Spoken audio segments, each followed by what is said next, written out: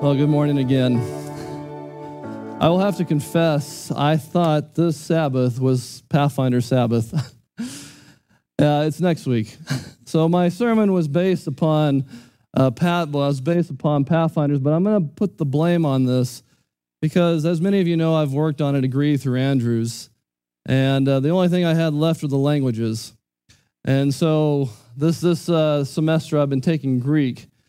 So I've been learning things like Lani, Lele, Ton, Agathon, Lagon, which means Lonnie speaks the good word most of the time.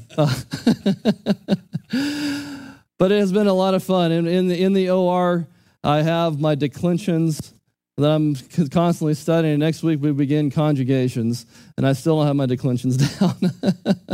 For those of you who studied Greek, you know what I'm talking about. It's a lot of fun. But we just came back from Oshkosh, Wisconsin, and next week you'll learn more, and you'll see some pictures, as I know David's putting a slideshow together. The theme this year was Chosen, and it was on the life of David.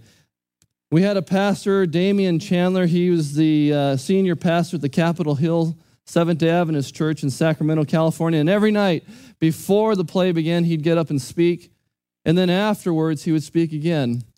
And here in North America, we witnessed 1,311 young people follow Christ through baptism. Just amazing. Just truly amazing to see that type of number respond in North America. Awesome. So we're going to talk a little bit about David. Now, at the camp we saw David, and the story depicted his life as a young man up until his coronation. So we saw Goliath, and they did a really good job with that. But we know there was a lot more to David's life that began after he became king. And this morning, we're going to just pull back the curtain just a little bit, because we see in the life of David a type of Christ. And we see a controversy occurring, much like the great controversy between Jesus and Satan. Now, you remember, Israel called for a king. We want a king.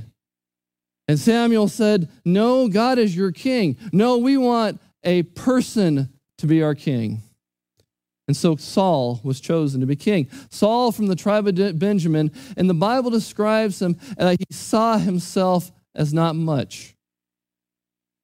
But something happened over the course of time that Saul became more and more important. And he began to walk away from God, and the apex of his disobedience comes when God tells him to go wipe out a tribe, a nation. And he spares Agag, the king, and the finest of the livestock. And Samuel comes and says, what have you done? And Saul says, I have done the will of the Lord. And he says, well, then why do I hear the bleating of sheep in my ear? And Saul reaches out and grasps Samuel, and part of his robe is torn. And Samuel says, as my robe tore, this kingdom is being torn from you and given to another, a man after God's own heart. And we know that David and Saul had a relationship before this. We know that David faced Goliath, the giant. But David's life was far from perfect, and praise God, his life is recorded in the Bible because it gives me hope. David made many mistakes that cost himself dearly, but cost others as well. Perhaps his most known shortfall was his affair with Bathsheba. You remember what happened there? A child is conceived, that child dies. There's a murder of a husband who was known to be one of David's mighty men, Uriah the Hittite. And this scandal must have rocked the kingdom because Nathan the prophet comes and condemns David in no uncertain terms. So when another family crisis, another family scandal arose, David was ill-equipped to deal with it. David had many children, some by different mothers. Absalom and his sister Tamar were born of Maacah, and these children were beautiful. Now, one of Tamar's half-brothers, Amnon, born by his first wife, fell for Tamar. His infatuation progressed to the point that the Bible says he became ill. What should he do? To the rescue comes Jonadab, Amnon's cousin, the son of Shemaiah, who was one of David's older brothers. He had a reputation of being sly. And if you have in your Bibles, turn to 2 Samuel. 2 Samuel chapter 13, and we're going to start with verse 5. 2 Samuel chapter 13, starting with verse 5. The Bible says, "So Jonadab said to him, 'Lie down in your bed and pretend to be ill. And when your father comes to see you, say to him, Please let my sister Tamar come and give me food, and prepare the food in my sight, that I may see it and eat it from her hand.' So David gives his consent, and Tamar comes with food prepared for him. Then he does something very interesting. He commands the room to be emptied, except for Tamar, who's to feed him. You start getting suspicious. And once, of course, they are alone, he forces himself upon her and rapes his sister. And when his lust is satisfied, he looks at her in utter disdain. Now, Tamar tries to make the best of a bad situation and suggests that they could apply for the king's consent to be together. Instead, Amnon puts her out. This is not a little get out, but rather sends her away, shamed and humiliated.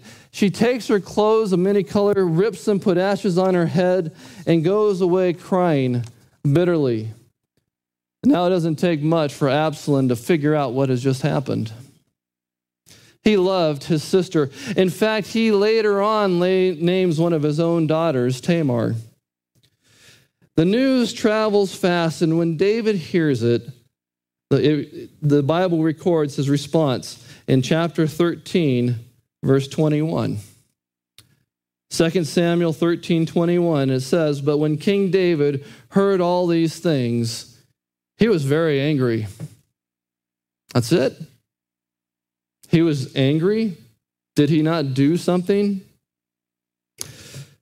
David's failure to take action against Amnon leaves Absalom seething with anger. Perhaps he couldn't respond to Amnon because of his own sexual indiscretion. But finally the chance comes for Absalom to get even. And it's at a festival, a sheep shearing festival. He orders a hit on his own brother and then flees to Talmai, the son of Ammuhad, the king of Geshur. Now remember, the Bible tells us that Absalom's mother is the daughter of Talmai, king of Geshur. So it's understandable he flees to be with his grandfather. And this is where the story gets really interesting. For 3 years, Absalom lives in exile. Then through the ministry of Joab, Absalom returns to Jerusalem. But it takes another 2 years before he comes before his father, King David. When that happens, David kisses his son, but Absalom is still seething within. In 2 Samuel 15, verse 1, if you go over 2 chapters, Absalom does something very interesting.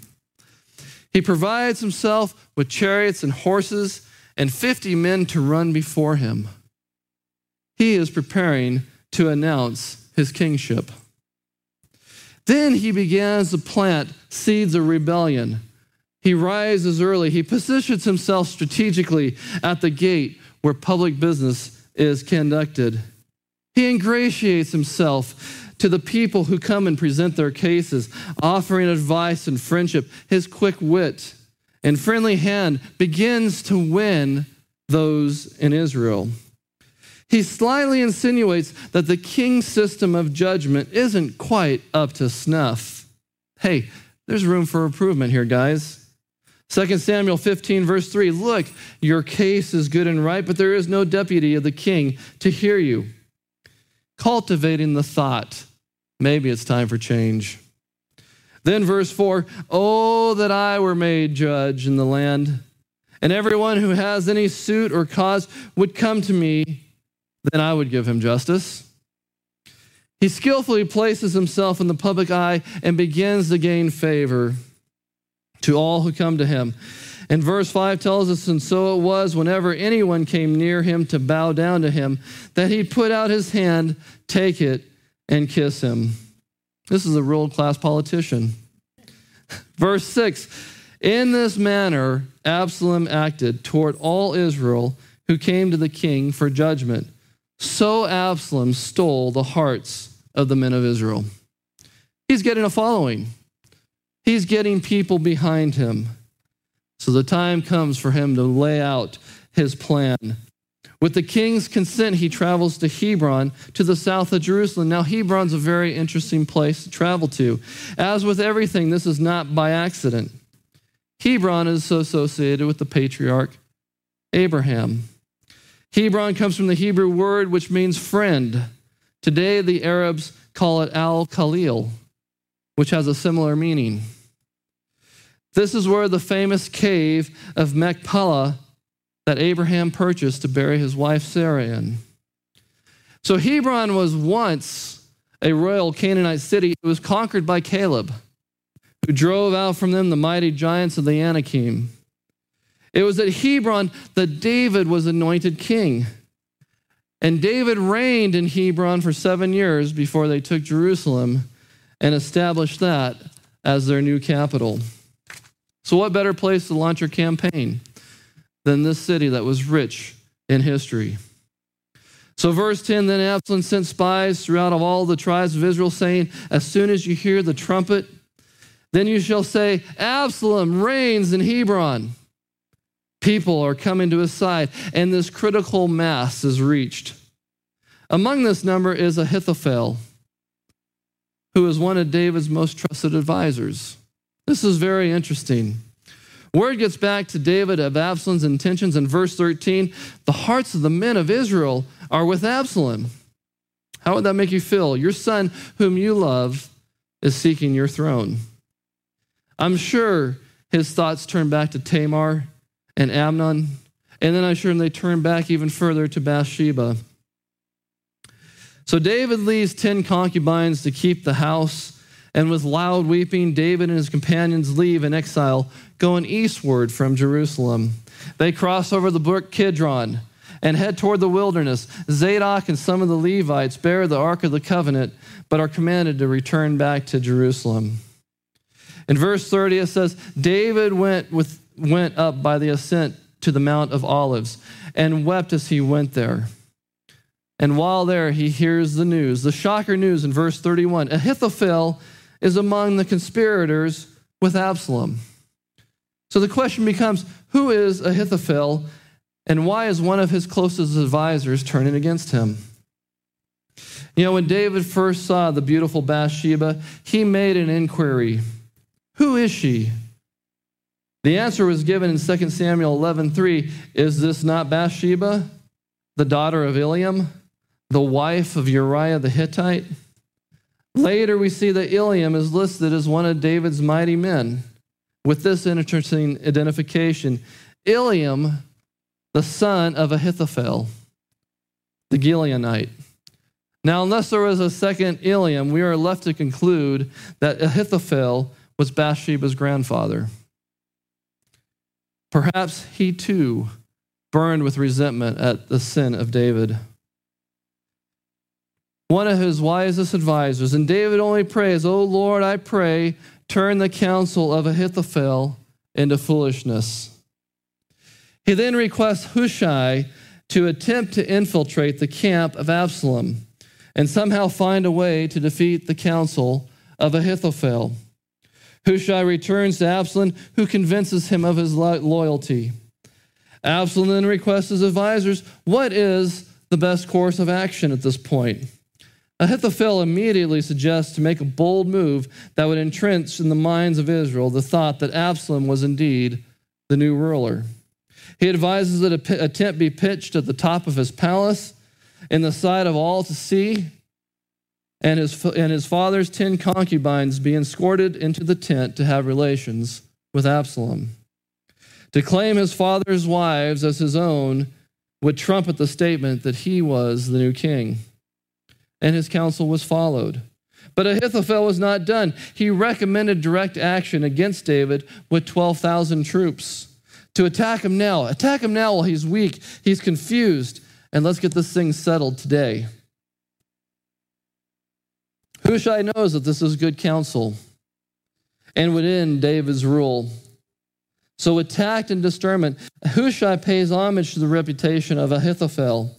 We all know that Ahithophel is a man of great wisdom, but in this one instance, his advice is not best. David is a man of war, and right now he has been robbed of his cubs. He'll be waiting for you to attack. If you ambush him now, he'll wipe you out. You better wait, muster a larger army, and then go against him. So Absalom considers the two options, and he chooses the path of Hushai. When Ahithophel sees that his advice is not heeded, he goes home, puts his affairs in order, and he hangs himself. And David does indeed have the chance to gather his forces. He divides his armies into third to mount a counterattack, and David's true heart can be seen in the final command given to his generals. In chapter 18, verse 5, now the king commanded Joab, Abishai, and Ittai, saying, deal gently with the young man Absalom. Deal gently with the man who's trying to take my kingdom. The battle rages in which 20,000 insurrectionists are killed and the forces of Absalom are defeated. And we know the story from there. Absalom flees on a mule, but his hair catches in a low-hanging terebinth tree. Hanging from his hair, Joab finds him, spears him, and thus ends the rebellion. The bitter root of sin that grew into a full-fledged rebellion has been quelled at great expense. To study this life of David, the conspiracy with Absalom, is to look into the heart of Christ himself, the son of David. David was, as the Bible describes, a man after God's own heart. It was not because of his failings, for they were many. It was because of his generous, forgiving spirit. The Bible describes God of all things. And one such being that was created was Lucifer, who was beautiful, glorious, and wise. Ezekiel 28 says, you were the anointed cherub who covers. I established you. You were in the holy mountain of God. You walked back and forth in the midst of the fiery stones. You were perfect in your ways from the days you were created until iniquity was found in you. Your heart was lifted up because of your beauty. You corrupted your wisdom for the sake of your splendor. How you are fallen from heaven, O Lucifer, son of the morning. How you are cut down to the ground, you who weaken the nations. For you have said in your heart, I will ascend into heaven. I will exalt my throne above the stars of God. I will sit on the mount of the congregation on the farthest sides of the north. I will ascend above the heights of the clouds. I will be like the Most High. Sound familiar? Absalom, it is described, now in all Israel there was no one who was praised as much as Absalom for his good looks. From the sole of his foot to the crown of his head, there was no blemish in him. The Bible also records that he cut his hair at the end of every year because it was so heavy on him. It weighed 200 shekels, which is about 5 pounds. I don't suppose I can get 5 pounds of hair after a decade anymore. Though enjoying beauty and talent, both Absalom and Lucifer walked the same path of resentment, jealousy, and murder. Absalom was upset because of the way his dad handled things. Lucifer became disenchanted with the operation of the divine administration. Absalom coveted the throne for himself. Lucifer designed that he would sit in the place of God. Absalom's leading and whispering campaign, raising doubts concerning the effectiveness of his father's government, echoes the tactics of Satan among the other residents of heaven. Absalom achieved success in garnering a large proportion of the population to his quarters. Satan persuaded 1/3 of the angels to join him in his mutiny. Absalom claimed the wives of David as his own. Satan claimed God's people on earth as his rightful property. How many of you were here last week to hear Miss Talbot, Pastor Talbot, Dr. Talbot? How did she sum up the Bible? Jesus wins. Amen. In 2 words, right? And I know I heard her say it another time. If you were to do it in 3 words, it'd be, ta-da, Jesus wins. I remember her saying that a while back. It's also interesting to note that Jesus went across the same Kidron Valley to the Mount of Olives, just as David had done. David's instructions to deal kindly with the young man can be seen in Christ as he hung on the cross. Father, forgive them, for they do not know what they're doing. And while we do not know how long Lucifer's rebellion kindled in heaven, we can see parallels in how David handled Absalom's death. When news was brought to David of Absalom's death, did David rejoice? He did not. Instead, he went out. The Bible says he was deeply moved and went up to the chamber over the gate and wept. And as he went, he said, "Oh, my son, Absalom, my son, Absalom, if only I had died in your place." David, a man after God's own heart. Could it have been that when Lucifer was cast from heaven, in the pillars of heaven, you could hear God's voice cry out, "Oh, Lucifer, my son, my son." God's character, I think it's one of the things that we struggle with the most. A right understanding of who God is will compel us to love him. Well, can it be? Because the Bible tells us that hell was never intended for humanity. And I really liked what she had to say last week about the Goel. That Christ, when he created us, when Christ bent down and created Adam and Eve in his image, that he became our closest relative, that he became our Goel to be our Redeemer. I've often thought the Bible does describe, because when the kingdom comes, there will be crying in heaven, won't there? Because the Bible says that he will wipe away all tears from our eyes. But I've wondered after studying this, who will wipe away his tears? His children who are not there. What Christ did on the cross will be our study throughout eternity. And we are admonished to think about the last moments of Christ's life and what he did on the cross daily. I challenge you this morning is, what is your vision of God's character? Is it so deep that you are compelled to love him? If that's your desire, to get into the Word, to look at what Christ did for us, to look at the Bible, because remember, the whole Bible points to Christ. I invite you to bow your heads with me in prayer this morning. Our dear, kind, gracious Heavenly Father, Lord, sometimes it's amazing when we think about that you would come to empty yourself out, to come to this earth and to hang on a cross, to die for the likes of me. Sometimes is overwhelming. But I'm so thankful, as Dr. Talbot said last week, that we know how the story ends. We know that Jesus wins. Let that be our song today. Thank you, Lord. Amen.